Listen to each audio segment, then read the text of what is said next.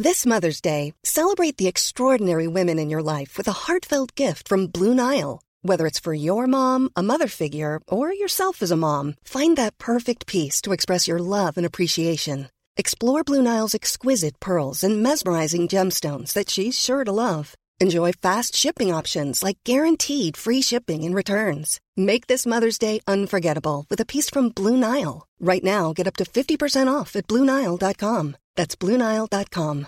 Hey, I'm Ryan Reynolds. At Mint Mobile, we like to do the opposite of what Big Wireless does. They charge you a lot, we charge you a little. So naturally, when they announced they'd be raising their prices due to inflation, we decided to deflate our prices due to not hating you. That's right. We're cutting the price of Mint Unlimited from $30 a month to just $15 a month. Give it a try at mintmobile.com/switch. $45 up front for 3 months plus taxes and fees. Promo rate for new customers for limited time. Unlimited more than 40 gigabytes per month. Slows full terms at mintmobile.com. Hey, it's Paige DeSorbo from Giggly Squad. High quality fashion without the price tag. Say hello to Quince. I'm snagging high-end essentials like cozy cashmere sweaters, sleek leather jackets, fine jewelry, and so much more. With Quince being 50 to 80% less than similar brands. And they partner with factories that prioritize safe, ethical, and responsible manufacturing. I love that. Luxury quality within reach. Go to quince.com/style to get free shipping and 365-day returns on your next order. Quince.com/style. Hey, it's Paige DeSorbo from Giggly Squad. High quality fashion without the price tag. Say hello to Quince. I'm snagging high-end essentials like cozy cashmere sweaters, sleek leather jackets, fine jewelry, and so much more. With Quince being 50 to 80% less than similar brands. And they partner with factories that prioritize safe, ethical, and responsible manufacturing. I love that. Luxury quality within reach. Go to quince.com/style to get free shipping and 365-day returns on your next order. Quince.com/style.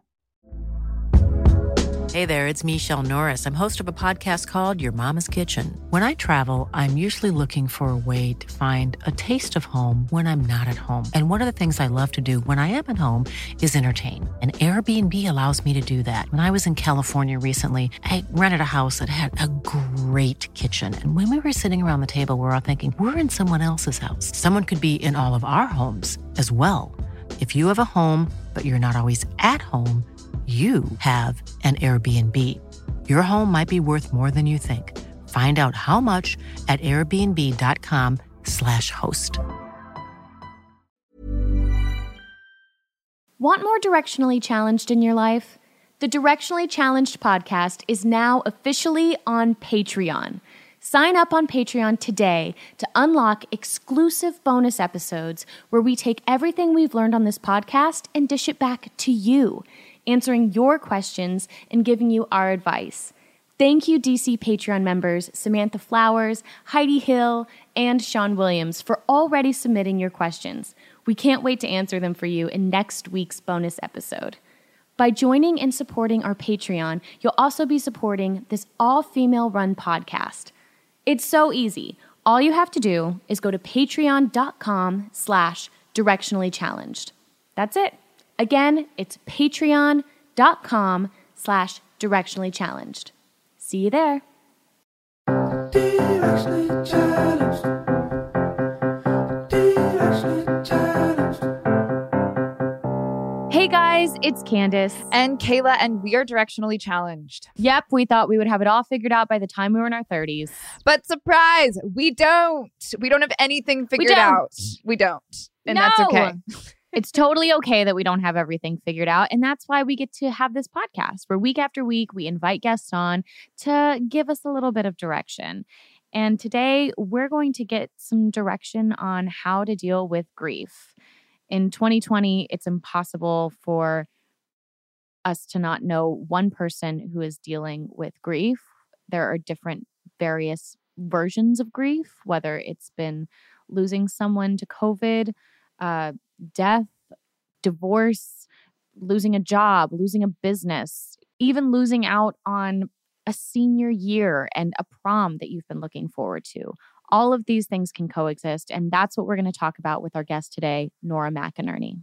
And Nora is an infamous author of It's Okay to Laugh, Crying is Cool Too. Also, The Hot Young Widows Club. Another book she has is No Happy Endings and Bad Moms, the novel. We are huge fans, like Candace said, of her podcast, Terrible Thanks for Asking. She's a social entrepreneur, a mama, a hot young widow who has remarried and is raising a beautiful blended family with her current husband. She knows from experience that even if your story makes people sad, you are not a sad story. So without further ado, here is our conversation with Nora McInerny. Well, Nora McInerny, we are so excited to have you here. I have been a huge fan of your podcast. I really thought I was dreaming today when I saw the email that we were sitting down to talk with you. I've been very excited. As someone who talks to people on their worst days about some of the worst things that have happened to them, and who's essentially made a public career out of discussing grief, what has your conversations been like with the people around you in 2020 so far? With the people I know personally? And just in general, or do you find that people are wanting to share more with you or feel that you'll have more understanding? Even when I had like a really good, normal, boring life, I was one of those people for whom a stranger would sense I should tell you this secret about me. Since I was a child, like that has been my personal experience, is just, like I am a person that people will share things with. Even though, I mean, for most of my life, I literally could not relate. And I was like, wow, that's I've not experienced literally anything, but that sounds really hard. So you were essentially everyone's hairdresser, because everyone tells their hairdresser all their innermost demons. 100%. And my sister-in-law was my hairstylist, and then turned into like a nurse, and she was like, oh, it's the same thing. Like, you're just taking care of people. Like, all it is. That's all it is. I mean, one, like you do, there's like maybe a little bit more like medical knowledge, but like it's basically all the same job, which is also like, I think just like a part of being like a woman, even like a child woman, a little girl, is like, oh, you are adept at emotionally caring for the people around you. So who knows if that was like a special gift of mine, or if it was some sort of like inherited trauma, or just my way of trying to like make myself useful to the world as like, the third child out of 4. Who knows? Like, that is something that we can discuss in therapy, and we are. But 2020, I mean, every single person who could not relate to my work or didn't want to, is now finding it suddenly relevant to them. I cannot tell you how many times I hate telling people what I do. Like, if we meet in real life and someone's like, oh, what do you do? I'm like, have you seen that TikTok where it's like, I'm an accountant. Nobody asks you questions when you say you're an accountant. That's how I feel. I'm always like, I'm an accountant.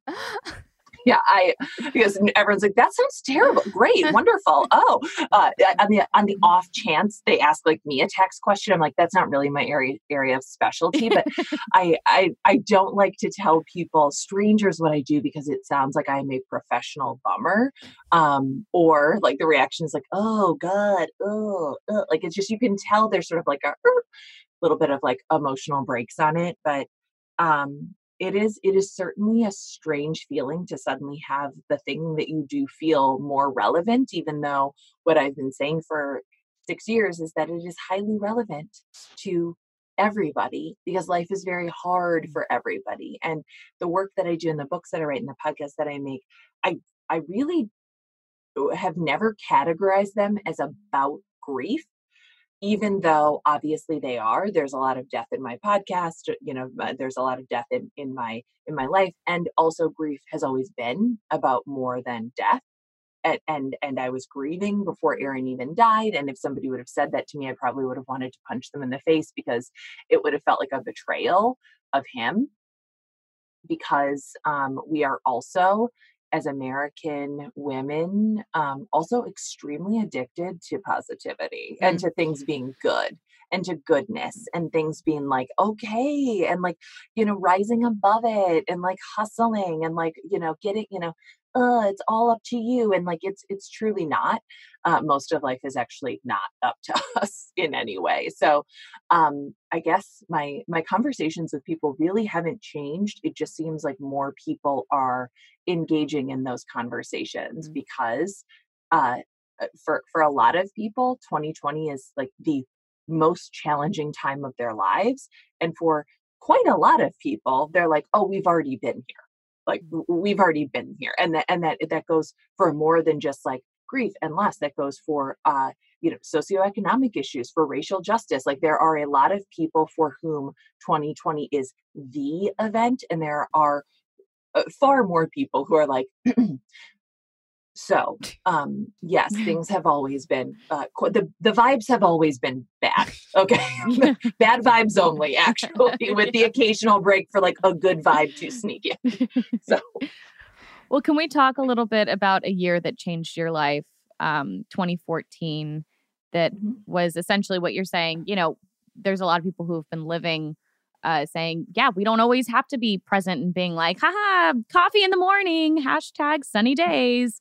Can we talk about your year in 2014 and Aaron, who you just mentioned as well? Yeah. So Aaron's my first husband. And 2014 was, I mean, just that 2014 was my 2020. For anybody who's like, oh my God, this is the hardest year of my life, I'm like, jump on in, the water's warm. So 2014, Aaron had cancer, had brain cancer, had been treating that brain cancer for 3 years. And we knew it wasn't going well. It's not hard to see the effects of cancer on a body. It was not hard to look at him and realize by July 2014 that was going to be our last July, that we were winding something down.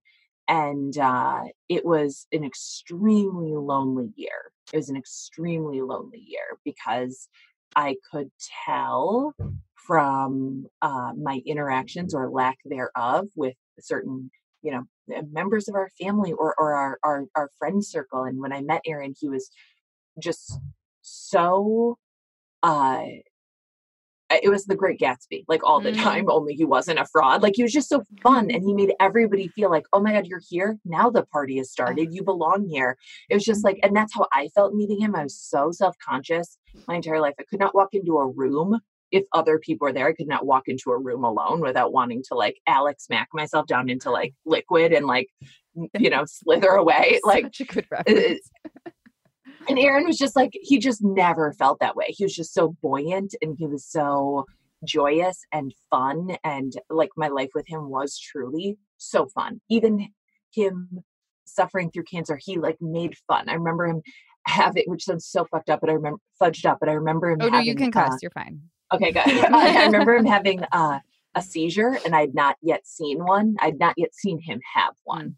And they are extremely violent. They are extremely horrible. And we're standing in our bedroom and I just felt like something hit me. I was like, what the dude, like right in my boobs. It was his hand and it was moving without him. And it just kept, I was like, what are you doing? He was like, I think I'm going down. And I like tried to throw him on the bed, but I didn't do it right. And he was like, he's like losing it. And started to go into like a grand mal seizure. And he was like, you're such a weakling. He's like, I weigh like 60 pounds. What's wrong with you? I was like, oh my God, like just, and he like lost consciousness. He came back and he was like, I can't believe like you couldn't get me up. I was like, I know, dude. And it was horrible. It was so traumatic. And also like, that's just how he was. He made everything feel happy. And like certain friends had started to pull away, stop coming over. It's hard when you see it every day, it's not as shocking to you. And so I can understand now how people who only saw him once a month, once every couple of months would come over and it would be shocking to them and it would be painful for them. And also I truly did not care because I knew that what he was going through was worse and I wanted them to buck up, come over, be a friend, sit with him. You don't want to see him die? Well, guess what? He doesn't want to die. So that loneliness, that feeling of people pulling away from the hard stuff, which is truly the stuff of life, had begun before Aaron died. And he was dying. My dad, that same summer, was diagnosed with cancer. Oh, I was not listening, but it was just a generalized, it was just everywhere. He'd been in Vietnam. By that point, he had all the cancers and it was not going well. And they were going to try to do chemo. And he did it for a couple months and was like, I feel like crap. This is terrible. I desperately want to have another baby with Aaron because I'm unwell mentally. And I'm like, I'm grasping at any part of him that I can have and keep. And so I take that frozen sperm, I get pregnant again. We do an IUI, which is the only version of fertility treatments we can afford. And I get pregnant and I'm like, okay, it's going to be fine. Obviously this baby will be magic. It'll keep him alive. I'm a magical creature. I lose that pregnancy on October 3rd. I have a DNC. I take Aaron out to his last art show that he was ever in. I don't tell anybody. I am gushing blood. I am on Percocet.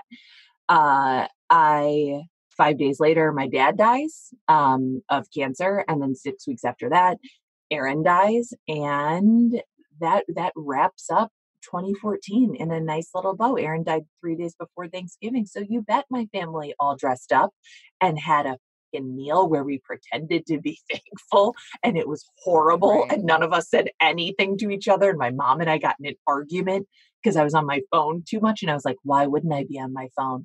Why wouldn't I be paging through Tumblr looking at, like a teenage girl fanfic of Twilight? Obviously, this is where I belong.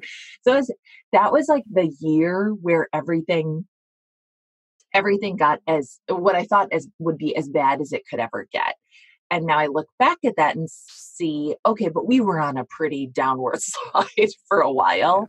Aaron was diagnosed in 2011 and I was just so used to living at like a high level of like stress and functional grief that I don't know. I didn't know any other way to be other than to keep my stuff together and keep looking good, and not let anybody feel bad for me, not let anybody do anything for me, because then they would know that I don't know, what would they know? Like that I needed help. It's just so bananas. But at the time it made complete and perfect sense that the way that I could get through this was by being competent. The curse of the competent woman is that, the more that you can do, the more you do. And then the more people believe you can do, so the more they leave you alone. And that happens professionally and it happens personally. So that was 2014 for me. And I was I did not think of myself as like a gifted actress, but I gotta say, Hollywood, call me, because I did such a good job at convincing everyone in my life that I was really doing well. Like I was doing great. You talk about how everyone would ask you at this time, like, how are you doing? And you're like, oh, I'm fine. I'm fine. I'm great. I'm doing well. And it's that competent woman. You've got everything together.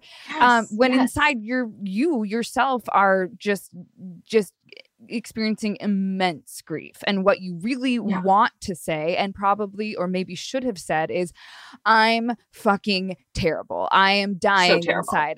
So what made you make that transition? How did you make the transition from being like, oh, everything's great, to, you know what, I'm just going to cut through all the bullshit and be honest with you. Life is the worst. I mean, it wasn't a light bulb. It was like a dimmer switch of like a lot of awful things that I realized were sort of prisons of my own making. And that I built that prison pretty much by just saying fine, or trying to convince people that I was doing better than I was. And I started to connect with other widows in that time, which is also something I was extremely resistant to. Like, I don't even want to be a widow, so why would I want to be friends with one? Right. Like, literally, why would that push us together? Like, I don't know you. You don't know me. Why would we be friends because our husbands are dead? The dumbest thing I'd ever heard of. Well, I meet one, and she is almost like my exact opposite in every way, and her name is Mo. And I find this immense camaraderie and connection and love in her because there was no lying to her. And right away, she was like, you're like, this is so new. This is so new for you. And she was, had exactly 2 months more experience than me. And I was like, yeah, but like, it's like been a month. So I think we're good. And really that was just shock. But I went to therapy.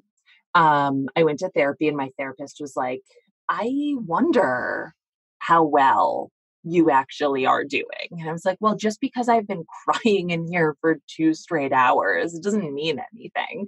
And as we started to dig into what I thought the issues were, which was all of these people in my life not showing up for me the way that I had wanted them to, this incredible feeling of loneliness, she had asked, well, like, have you told them? And I thought that was so rude. Like, why would I have to tell my family like how I'm doing?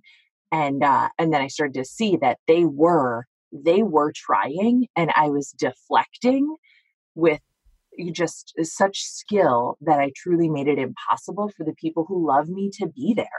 Like, it was not, my brothers are wonderful people. My brothers dressed my husband's dead body with love. And then I just stiff-armed them and was like, no, it's good. Thank you. Thank you. I will be fine.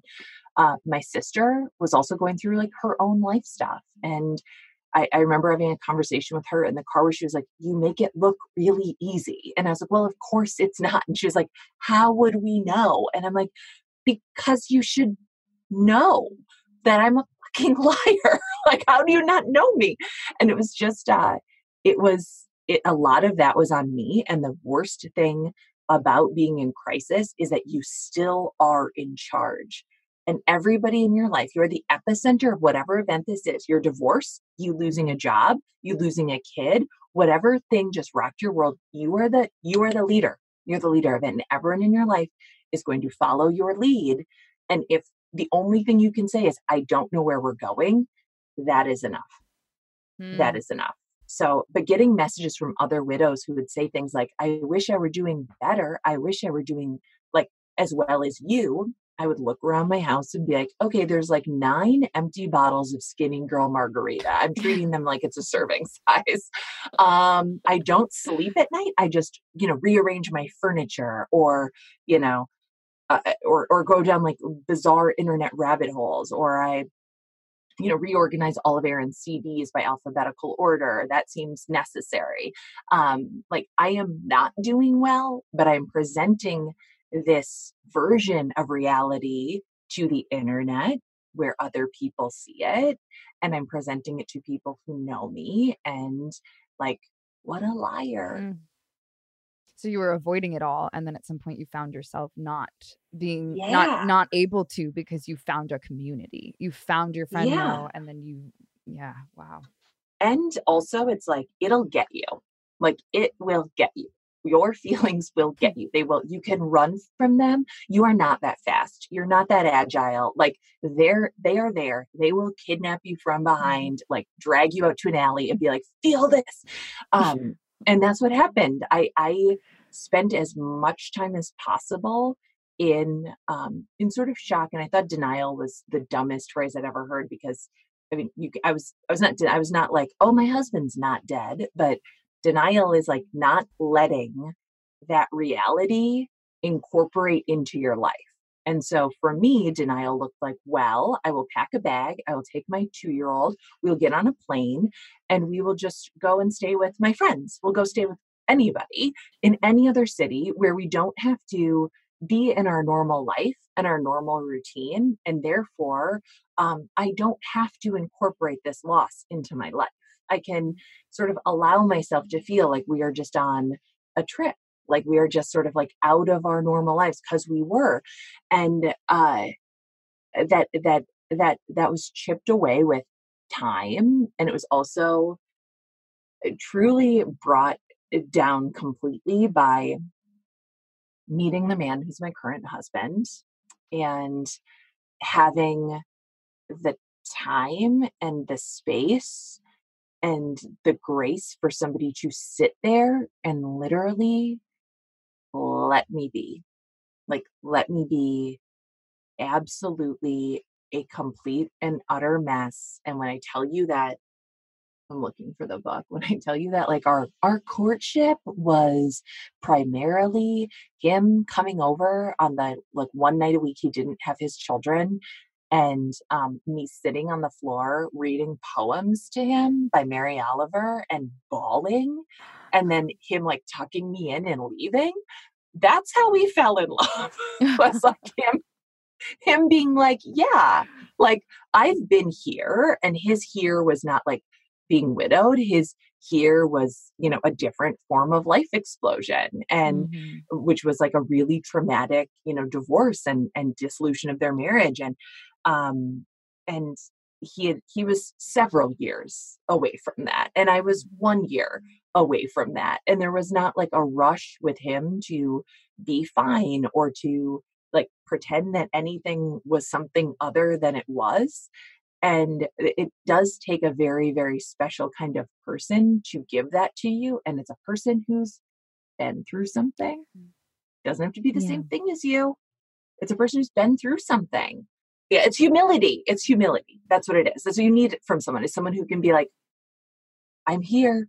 Yes. End of story. Because it's not the signing of the divorce papers. It's not the funeral. It's not the day that you lose your job and your friends are calling you to check in on you. It's 6 months, a year, 2 years. It's a holiday. It's a trip to the post office. It's opening your mail. It's waking up in the morning. It's all those other little moments. And I love the way that you specifically talk about the phrase moving on, because everyone has this idea. I mean, you made a whole TED talk about it. Everyone has this idea that, you know, when something happens in your life that is really hard, or in you're grieving and your whole life changes, you think, okay, how am I going to move on from this? How am I like, what's the next step? And that's not necessarily how it works.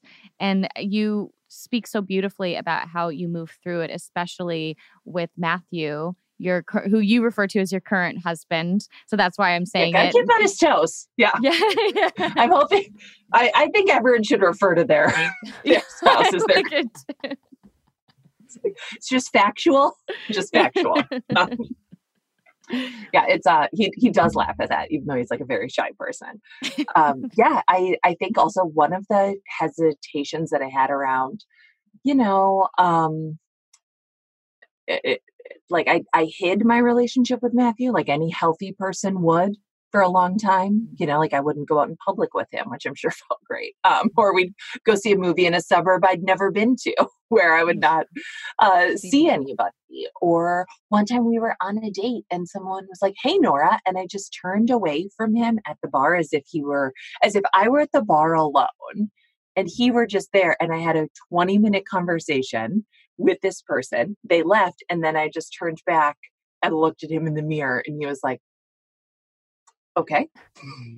Like, okay, we'll talk about that. And I was sure, because I'd never seen grief up close. I'd never seen widowhood up close, but there is that phrase. It's very pervasive, again, in Western, like toxic positivity culture, which is like, you're going to move on. You're going to have like a new beginning. And there's sort of there's a delicate dance to all parts of life, right?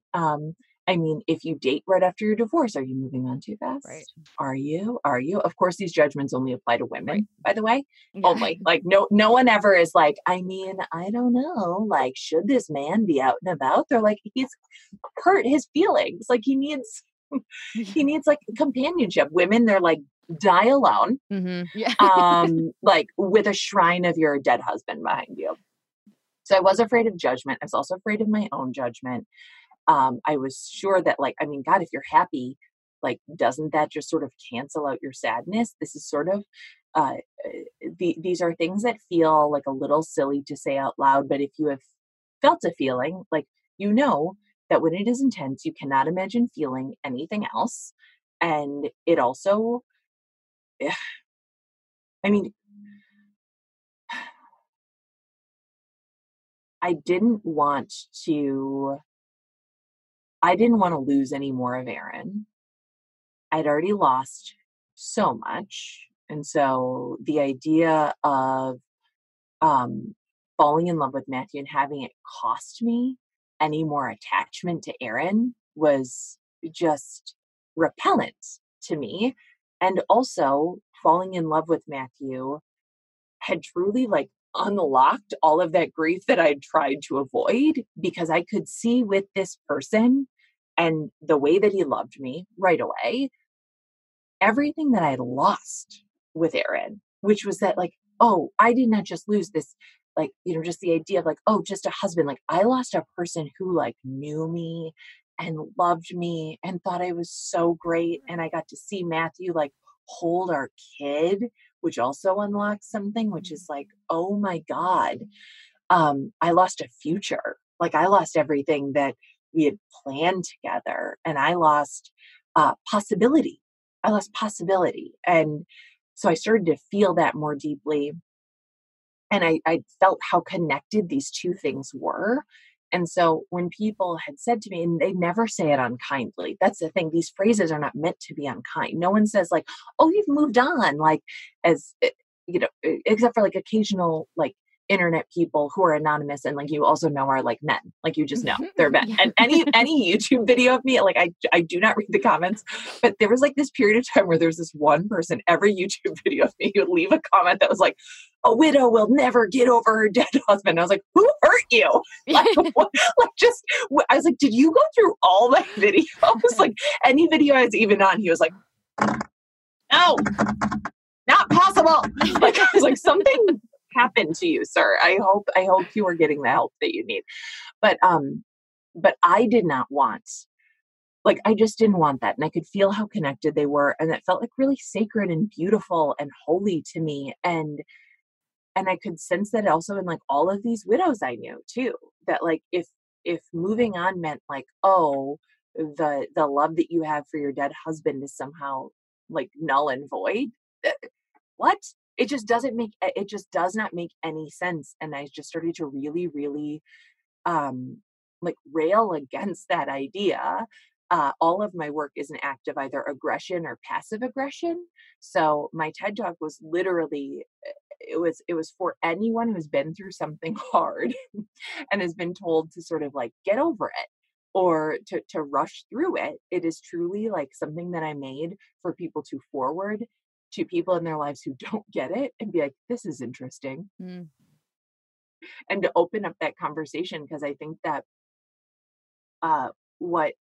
if you have not been through something through a very, very sort of life-changing loss, you might believe in that dichotomy, in that belief that somehow, it's two sides to a coin instead of like many, strands to a thread, which is, more what it is. Like all of life is made up of, like you said, not just the good things that we go through, but like the very, very difficult things. Like the stuff of life is not just the day the papers are signed, the day you go to the funeral. It is all of these things, and they are all mixed together. And there is like, you will find great joy in the sad parts, and you will find heartbreak in like your happiest moments. Like it all can and does exist together. And I was very, very ignorant to that. And I also wonder how many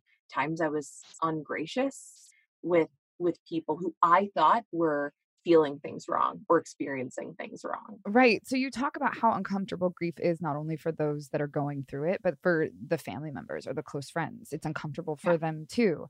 And if you've never been through it, but you want to try to relate, how do we help our friends grieve? What is is there an effective way to do that?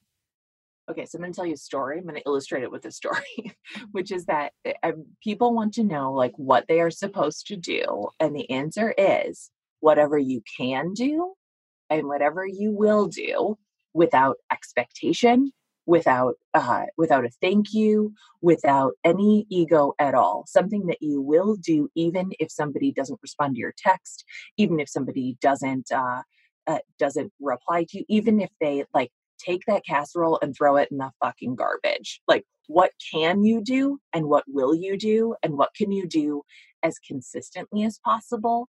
And you do not have to say the right thing because there is nothing to say. You can show up and just exist. And you can say, I want to be a good friend to you. And I have not done this before. And also I acknowledge you have not done this before. This is the first time your mom has died. Even if you have two moms, this is the first time this mom has died. It will never be the same. It will always be absolutely different. This is the first time that you've like lost a pregnancy. This is the first time you've been like laid off from a job that was 100% your identity. Like I will be here with you in whatever way feels good to you. Do you want to talk about it? No? Okay. Do you? Okay, awesome. I will just listen. I will not try to relate it back to my life. I will not try to like come up with an anecdote. I will not try to lighten the mood. I will let the mood be whatever it is. And right now, in these unprecedented times, we can't be there. Like we can't show up and walk in and like, grab our friend by the shoulders and just sit quietly the way she cries in our lap. And that is so terrible. It is so terrible. And I am in one of these experiences now where my friend is going through something really, really difficult. And normally I would get in my car and I would show up and I would do all the physical things that I know that I am capable of as a tall person that she cannot do. And I would take care of stuff. I would just do the stuff that I know that I can do. And I can't do that. So I'm just sending her text messages. I'm just checking in with her and she does not reply half the time. And that's okay. I would look at my phone after Aaron was widowed and be like, I can't do this. Like it's 35 text messages. I just have to delete them all. And all I can say is if you don't hear back from somebody, you can keep reaching out and it's not personal because it's not about you and it has never been about you. So my friend Hannah and I became friends primarily after Aaron died. Her husband and Aaron had gone to school together. They were like, very, very old friends, but just like one of those things where I think I'd met her at one party. We were all busy. We just never really saw each other. And she somehow got my number. She sent me a message that said, hey, I'm at Costco and I'm getting you milk, eggs, butter, paper towels. It was just things that, things you need, things you always need. And I would have said no, but it wasn't a question. And she said, I'm leaving it on your back step. You don't have to come out. Thank God I did not have to come out because I didn't want to come out. I didn't want to see her. I didn't want to have to be like, thank you so much. Like, come in. Now I'm going to make you a cup of coffee because I'm fucking demented. And I feel like I have to slip into hostess mode. Like, no. She just left it. And she kept doing that. And guess what? Thank God, because I had no food and I was feeding my kid like dry cereal. And like, I was like, well, good thing at daycare they feed you. You're probably fine. Yeah. And daycare was next door. True. Thank God. And she kept doing that. And then one day I opened the door. Like she just kept showing up. She didn't put it on Instagram. She didn't, and this is like 2014. And I was in Minneapolis and like it was a thing that existed on the internet and the internet had made me like this safety net. And so many people showed up who were not the people I expected to. And they didn't need anything from me. Like they didn't need like an acknowledgement. They didn't need me to like reassure them. And Hannah was one of those people. So when she came in, she didn't, we were sort of also unencumbered by like a long personal history, which I know, like if you really love somebody, you want to be the person who's there for them. And also, it can be very hard. It's hard for everybody involved. It really is. And your friend who's like having a hard time relating to you because she just went through a terrible divorce and your husband like loves you. Like it's not about you. Like she doesn't hate you, like it might be hard for her right now. And I had shut the door in Hannah's face like 4 or 5 times before I opened it. And she came in and she just put the stuff in my fridge and then I cried and then she left. And that was it. And it's like, from there, we have this amazing friendship. And the friends that I do still have from the before times are friends who just showed up and did a thing. And it wasn't always like the right thing. I didn't always want to like get a photo of my husband, but now I am glad that I have those. I am glad that I have people who will talk to me about him, not just as like his sickness or his death, but people who will like get a memory from Google Photos and be like, holy crap, this is Aaron in 2009 before you even knew him. And So what I'm trying to say is it is so hard. You will do the wrong thing. You will say the wrong thing. And it is, and the way it lands, you can own that impact. And also you can adjust your expectations. And the way this feels now for all parties involved is not the way that it will always feel. This is just for now. And so to acknowledge, like right off the bat, none of us know what we're doing. None of us. This friendship has never been through this. And to try to navigate it together, knowing like it's not going to be easy and we're both probably going to hurt each other because that's what hurt people do. Yeah. And I think that that's what a lot of people are feeling now in 2020, you know, not knowing how to show up for someone and also the inability to really show up for someone. Hey guys, we're going to take a quick break. We'll be right back in just a minute.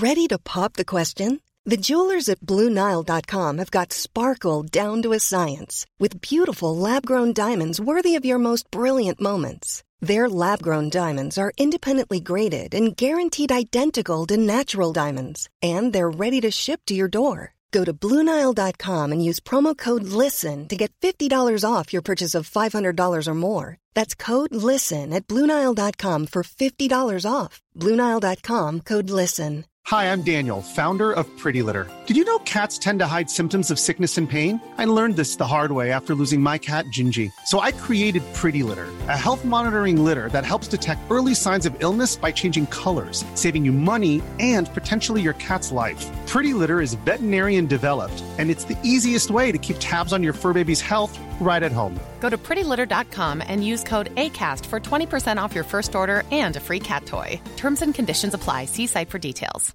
Hey, it's Paige DeSorbo from Giggly Squad. High quality fashion without the price tag. Say hello to Quince.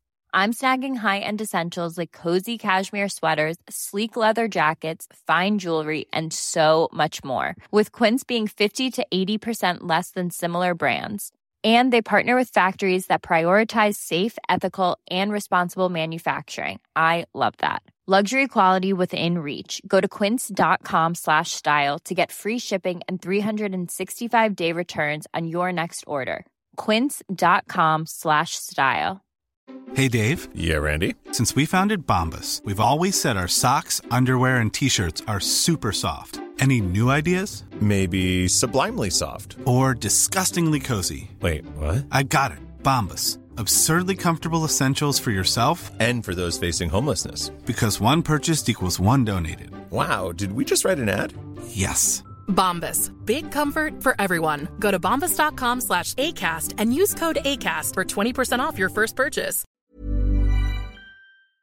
It's time to get more in 2024. I know for me, one of my goals is to feel really strong this year. And honestly, so far, so good. Because that's where 310 Nutrition comes in. It's helping me and our listeners in the new year with protein and super rich food products with so many options and flavors. Right now I have the chocolate bliss and caramel sundae, and they are both so delicious.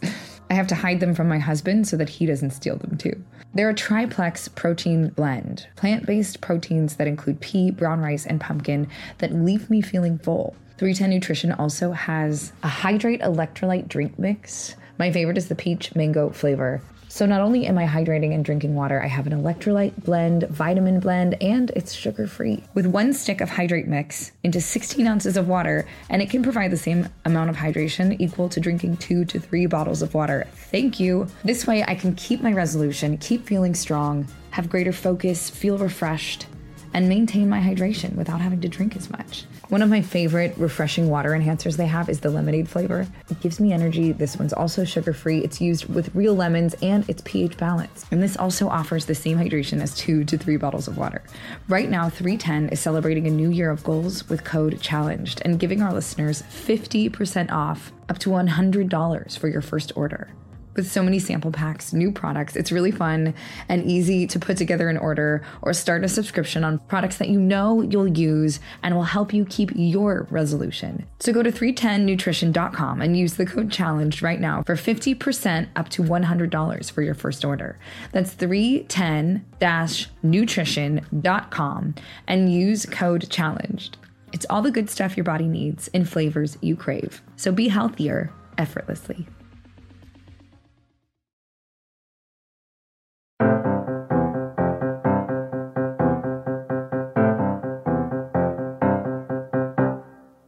And we're back. At this point today, or this week, over 176,000 people have died of COVID, many of whom are dying alone because you can't have family there in the hospital. You know, you can't get together for a funeral. Yeah, we can't show up for each other. It sucks. It's so bad. And also it's like, there's this idea that like, well, we're all in it together. And yes, but we're not in the same thing. No, we're like, not. We're not. We're not. Like what we're not. experiencing compared to someone who's lost a business, compared to someone who's lost a loved one, compared to even someone who's lost their senior year and their prom. Yes. All of those things coexist, and they are all, everyone's feeling grief and loss, but it's so different. So I love that you're saying like, we're not necessarily all in this together. There's varying degrees of what that looks like. Yes, there are many varying degrees. And also like as people, the smallest parts of ourselves love to like compare and be like, well, okay, but like, okay, you lost your senior year, but like my grandma died, and you're like, okay, like both of those things exist and they don't have to compare. They can be completely different currencies because there is no exchange rate. There's no exchange rate. You can't be like, okay, but like one senior year is really like half a grandma. So like, I don't know. It's just nothing good comes from that place. And like, you will never feel better like comparing yourself against somebody else's experience. Cause like, what do you get? Or you're like, mine was the worst.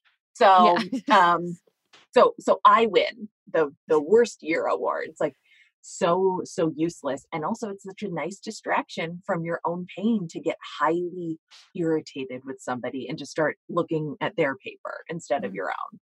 But yeah, I'm experiencing a mild inconvenience this year. Like that's what I'm experiencing. This is a difficult, but it's also like not the hardest year of my life, not even close. And it is the hardest year of some of our kids' lives. Right. Like that is real. And I don't think that our 9th grader is going to emotionally grow from being told like, well, at least you're not dead. Because it's just not helpful for an adolescent. It's just not helpful. And also they don't have fully formed like, you know, executive functions. Like their prefrontal cortex is basically like TBD. Okay. They are so selfish by design. It is how teenagers are. It's like, that's just who they are. They are robots who are like me. So it's like, yeah, my husband has learned that between my pregnancy hormones and then like teenage hormones. He's just like at some points just like, I have no idea where to turn or where to look or what to say. You're like, you're not safe anywhere. And that's all you need to know. Yeah. Okay. Poor Joe, just existing and standing in the kitchen is like too much for everyone. Yeah. I know.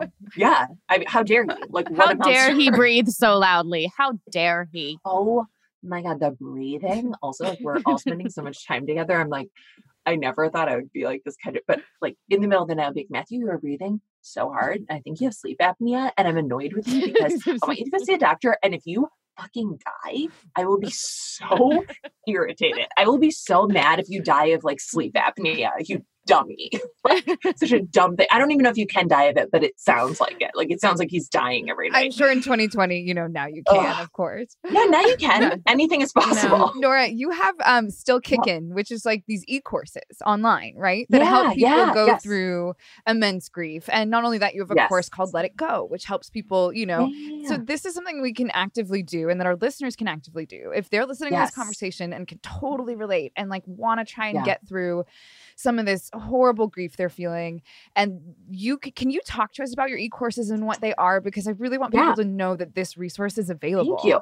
I'm a terrible business person, so I never talk about the business. So thank you. So Still Kickin', I started in Aaron's honor. It's based on his favorite vintage t-shirt that we traced that he got at a thrift store and I wasn't allowed to borrow because I sweat too much.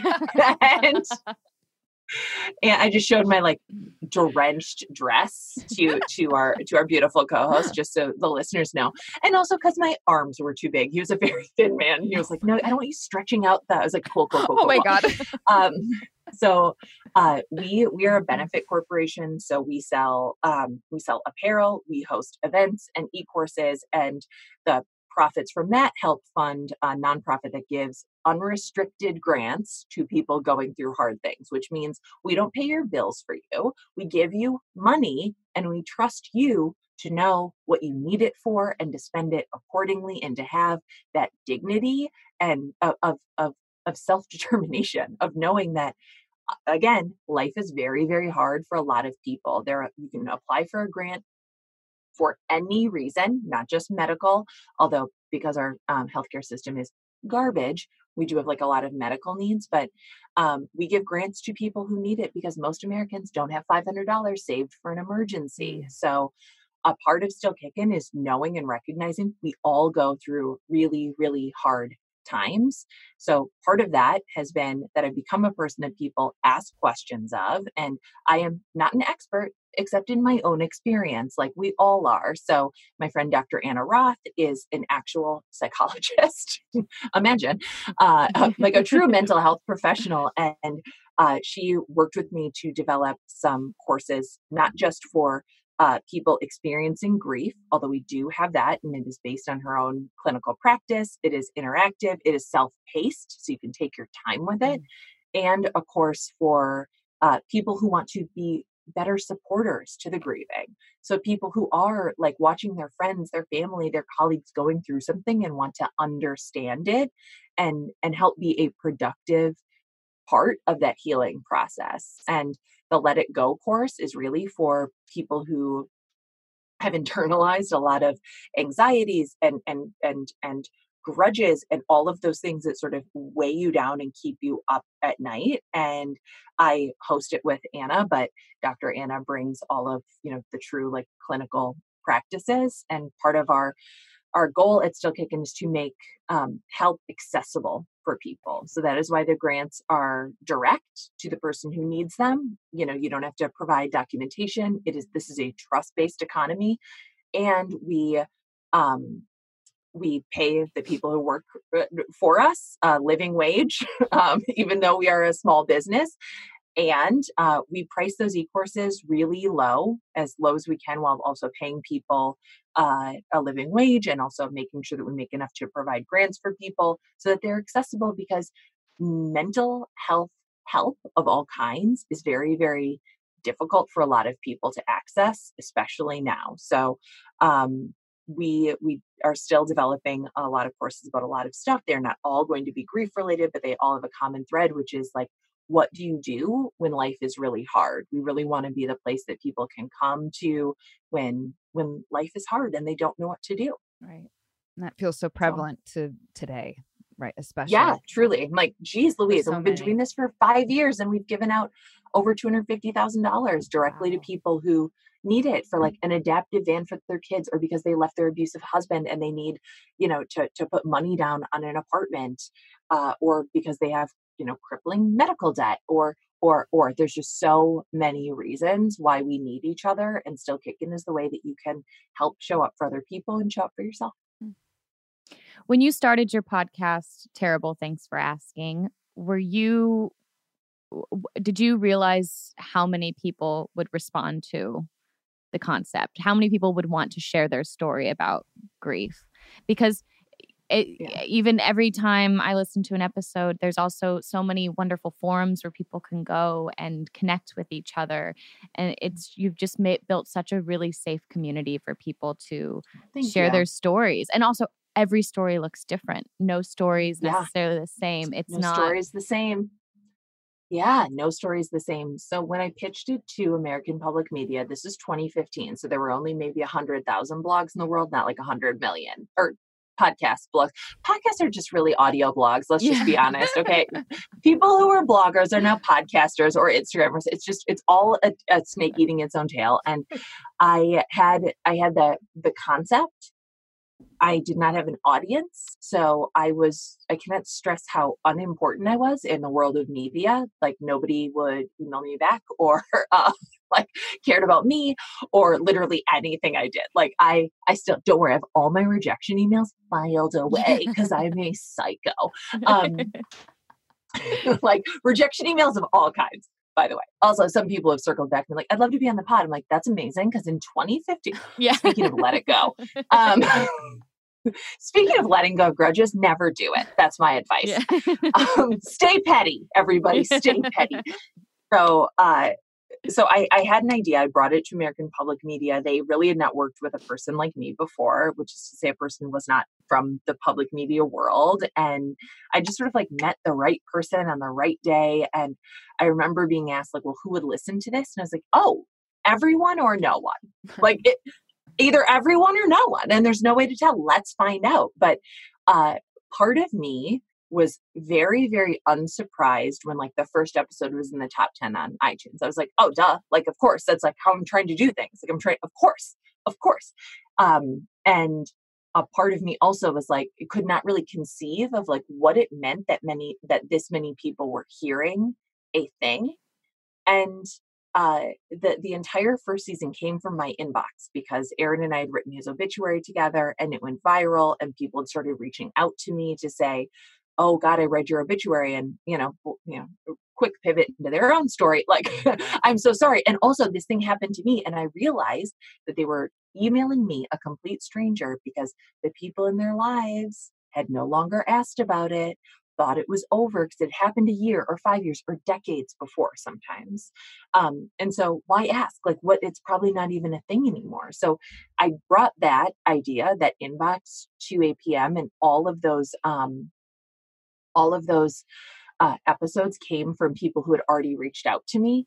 And that is how most of our episodes have come to us too. Like it is very, very rare that I have to like reach out and pitch somebody on coming on the show.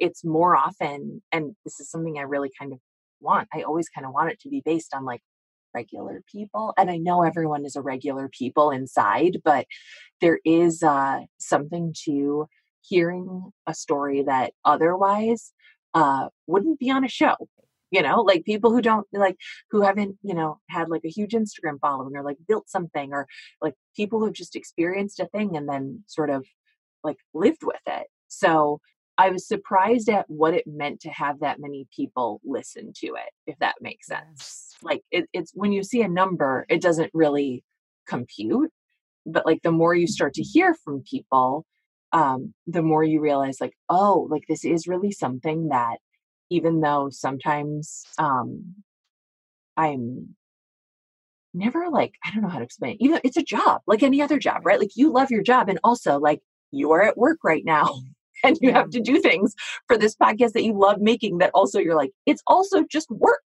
Like, it's not like every moment you're like, what a magical life, making a podcast with my friend. Like, some days you're like, oh my God, I didn't write a description. Fudge. Or like, oh, in one episode, like, and I don't know how to fix this, but like in one episode I described, what's the thing where they like, they have to test oh my God, they put a needle in your stomach when you're pregnant. What is that? Oh, to test the like umbilical fluid, yes. Like, to do extra. Yeah. I know what you're talking about, but no, I know. But I described it as drawing a baby's blood through, which it's not. I was like, I was working really fast. I'm a dumb person. At the time we did not have like an editor or a fact checker. And I was like, someone wrote me this horrible email that was like, you are spreading misinformation. You are keeping women scared. And I was like, no, I'm just stupid. Like, and yes, that could be a side effect, but also like, shit, I'm sorry. And also it was just two people making this podcast, making 30 episodes a year of something that is like highly edited and, and stylized and written. Like I write a script for it and, oh God. But no, to be able to do it is still like really, really wonderful. And to have like an idea proven out where I do know that I could make an episode every day. I could make 10 episodes every day for the next 10 years and never tell the same story twice is pretty incredible.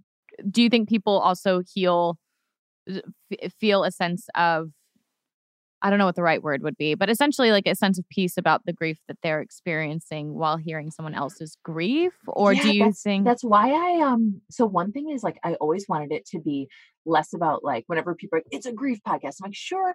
And like it's a life podcast, which is it's almost like everything I do is like not specific enough. Like people are like, still kicking, is it for cancer? I'm like, sure. And like TTFA, is it for grief? Yeah, sure. And I'm very careful, and this is also something that not everybody loves, but it's like in the description, I don't tell you too much about the story itself, because otherwise you will self-select out of it. You will read somebody's like synopsis and be like, oh, but like, I don't have a dead baby, I'm not going to relate to that. And it's like, no, but it's not about just what happened. It's about all the feelings that surround it. It's about all of these other things. So yeah, I've gotten really surprising emails from older men, which is not my demographic, like in the least, who are like, I never thought, well, one, I just found out what podcasts are. And two, I never thought I would relate so much to, stories like this. I never thought I would relate to the story of this woman who's,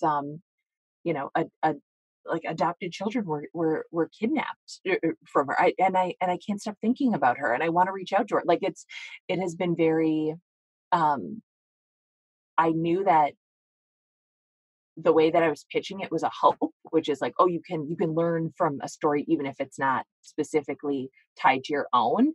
But yeah, that is proven out. I feel like all these stories are so different. Each episode is so completely different, but you somehow find, what is the common thread that you find when you're interviewing people that binds us as humans?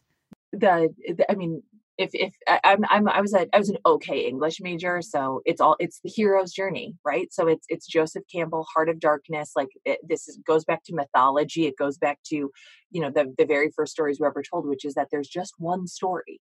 Like there is just one story in the world told countless ways, which is like, we're living life, and then we're pulled into the unknown. This also like completely the plot of like truly Frozen 2. Okay. Into the unknown. Yeah. You don't want to go. Too bad. You're down there. You're going to meet unexpected allies. You'll come back to the same origin point, but you're on a higher plane. You have special knowledge now. So you look the same. You're Bilbo Baggins. You go right back to the Shire, but you're not the same. Everybody thinks you're the same. No, you've been on this huge adventure. Like you know something before that you didn't. And so we talk to people who are in different stages of that hero's journey. And sometimes they're already at like the return stage where they can truly like reflect on the experience and what it means. But just as often we talk to people who are in the middle of it.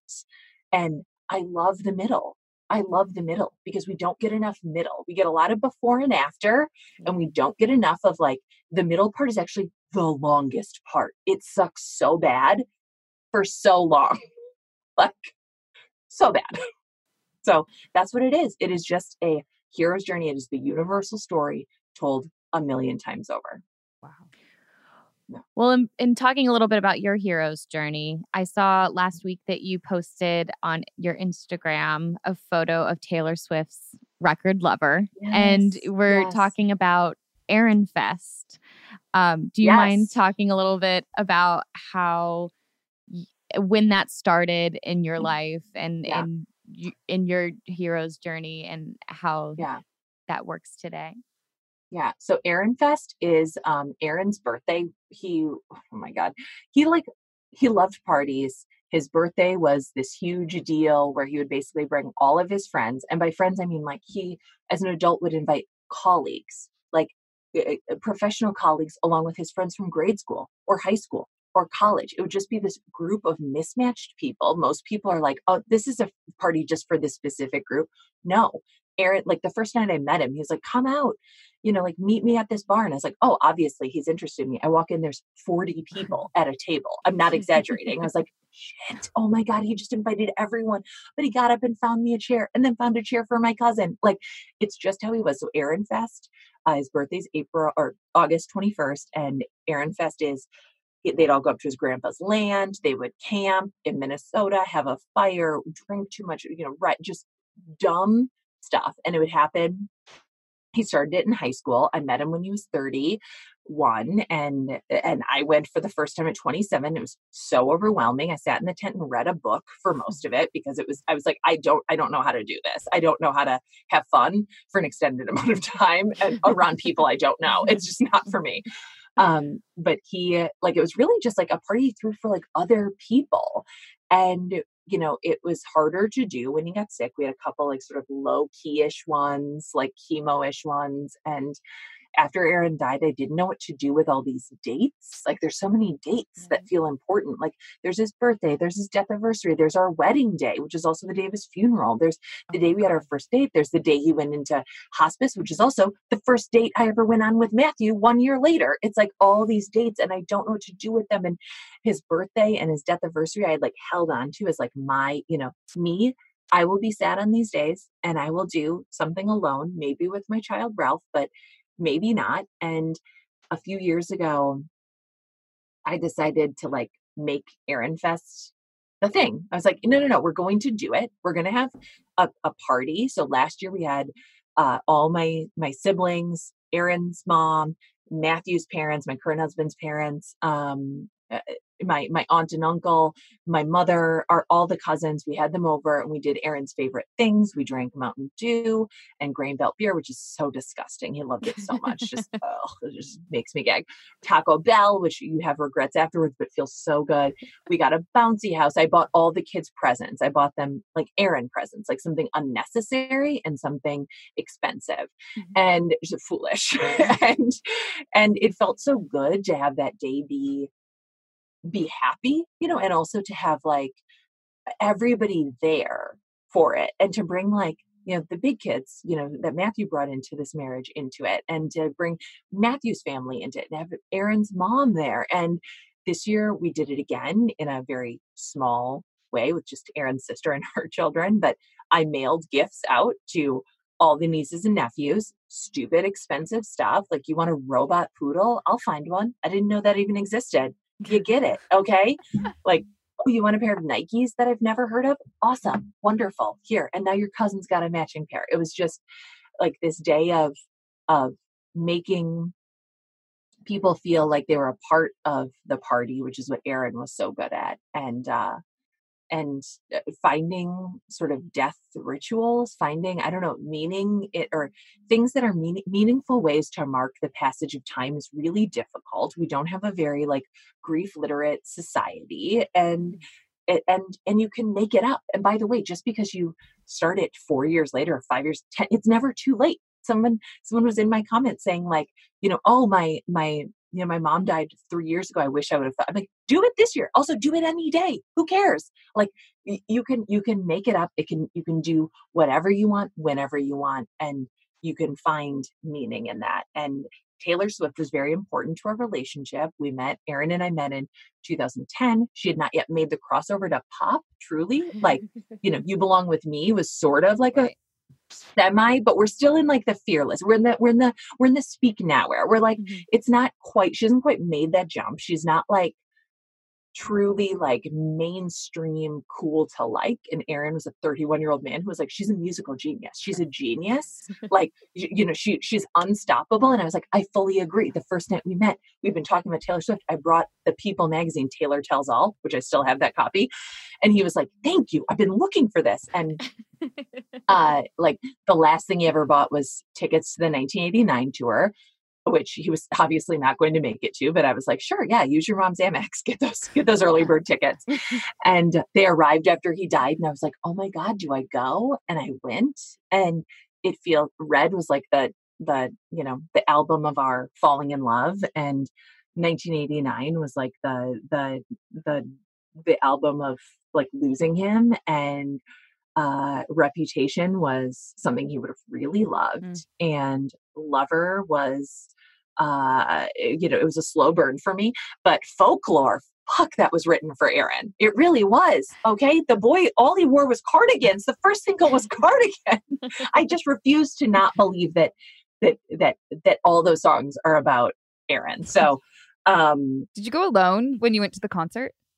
No, I went with my sister because I was like, who would he invite who wasn't him? I was like, it'd be my sister, because my sister had brought us to the Beyonce concert the year before, where like just bawling to Halo. And he was like, cool it, I'm still alive. I was like, yeah, I know, but just, just getting those feelings in right now. So Matthew, my current husband, bought me Lover on vinyl, which was really lovely. And he gave that to me for Aaron Fest. And I had not gotten him anything because I don't remember to buy men gifts. I just don't think they get gifts. They're the worst. They're the worst people to shop for. It's like terrible trying to buy a man a gift. Oh my God. I'm like, happy birthday. Go buy something yourself. Yes. They're very good at that. I'm like, yes. I'm like, I don't know. I saw you looking at a watch, maybe. I don't know, but you already have one. I don't know what you'd need. I don't know. I got you watches, headphones. Headphones. Yeah. How many headphones do you need? I don't care. But it's like, it's so hard. I'm like, what do you want? Like, I don't want to be so like, do you want a grill? Like, geez, how many grills can you have? It just feels so cheesy to be like, yeah. And then I'll also give you I don't know. So it was beautiful and wonderful. And when I tucked the little boys in at night, they were like, happy Aaron Fest. And the baby that I have with Matthew is like, good night, Aaron. Like, and Aaron's his, fairy godfather. And I'm making it sound like really nice and neat. And it really is now, but it wasn't for a long time. I thought all those things had to belong to just me. And they had to be things that I like sort of protected from, outside influence to keep them pure. And they are things that are much better shared. Well, I'm so glad that you were able to share all of your experiences with us today. We're so grateful that you had the time to be able to sit down with us. Oh my God, thank you for having me. I know all of our listeners after this will definitely want to follow you, listen to the podcast. Where can they find you on socials? Oh, it's Nora Borealis, like the Aurora Borealis. Nora Borealis on Instagram, everywhere. I quit Twitter. I'm not built for it. And I don't think we're going on Facebook anymore. No. I just don't. And then the podcast is TTFA Podcast on Instagram. You can also just find it by searching Terrible Thanks for Asking. I appreciate that she said we're not all in this together, because there are times when I know that we've gotten together, Kayla, and we're talking about the things that we're experiencing and the ups and downs that we've experienced in 2020. And then, we are fully aware of other people that we know, friends or people we don't know that well, who have experienced something of a greater loss. And it's been, trying to fight it, to try to compartmentalize what that all means, and the idea of comparing losses to another person as opposed to just experiencing what you're experiencing, making room for that to be okay. Right. And the fact that we all will and are experiencing loss, but life is a roller coaster. Sometimes you're up at the top, sometimes you're really down low, and just figuring out what that means and how to help each other. And I think Nora had such a wonderful way of expressing how to help others, especially during this time. Just show up. And that doesn't obviously right now, not physically, don't show up physically to people's houses, but just show up in any way you can. And even if you don't get a response back, it's okay. Just keep trying. And I know, Candace, you and I talk about making sure we're okay and our families are okay, our friends are okay. We want to make sure our listeners are okay during this time.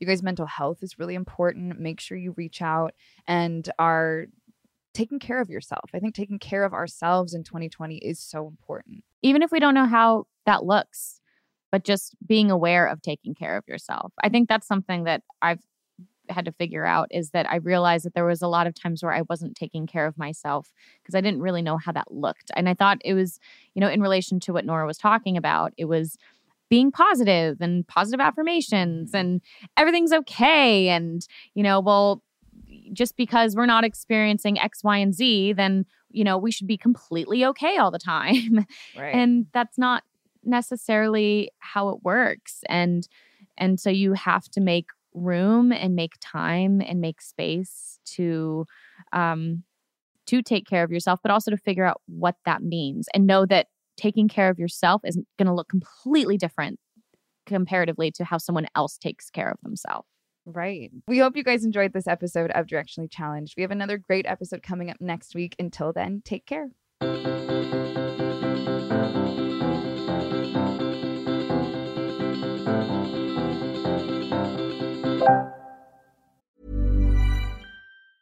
Hey, it's Danny Pellegrino from Everything Iconic. Ready to upgrade your style game without blowing your budget? Check out Quince. They've got all the good stuff, shirts and polos, activewear, and fine leather goods, all at 50 to 80% less than other high-end brands. And the best part? They're all about safe, ethical, and responsible manufacturing. Get that luxury vibe without the luxury price tag. Hit up quince.com/upgrade for free shipping and 365-day returns on your next order. That's quince.com/upgrade. Mom deserves better than a drugstore card. This Mother's Day, surprise her with a truly special personalized card from Moonpig. Add your favorite photos, a heartfelt message, and we'll even mail it for you the same day, all for just $5. From mom to grandma, we have something to celebrate every mom in your life. Every mom deserves a Moonpig card. Get 50% off your first card at Moonpig.com. Moonpig.com.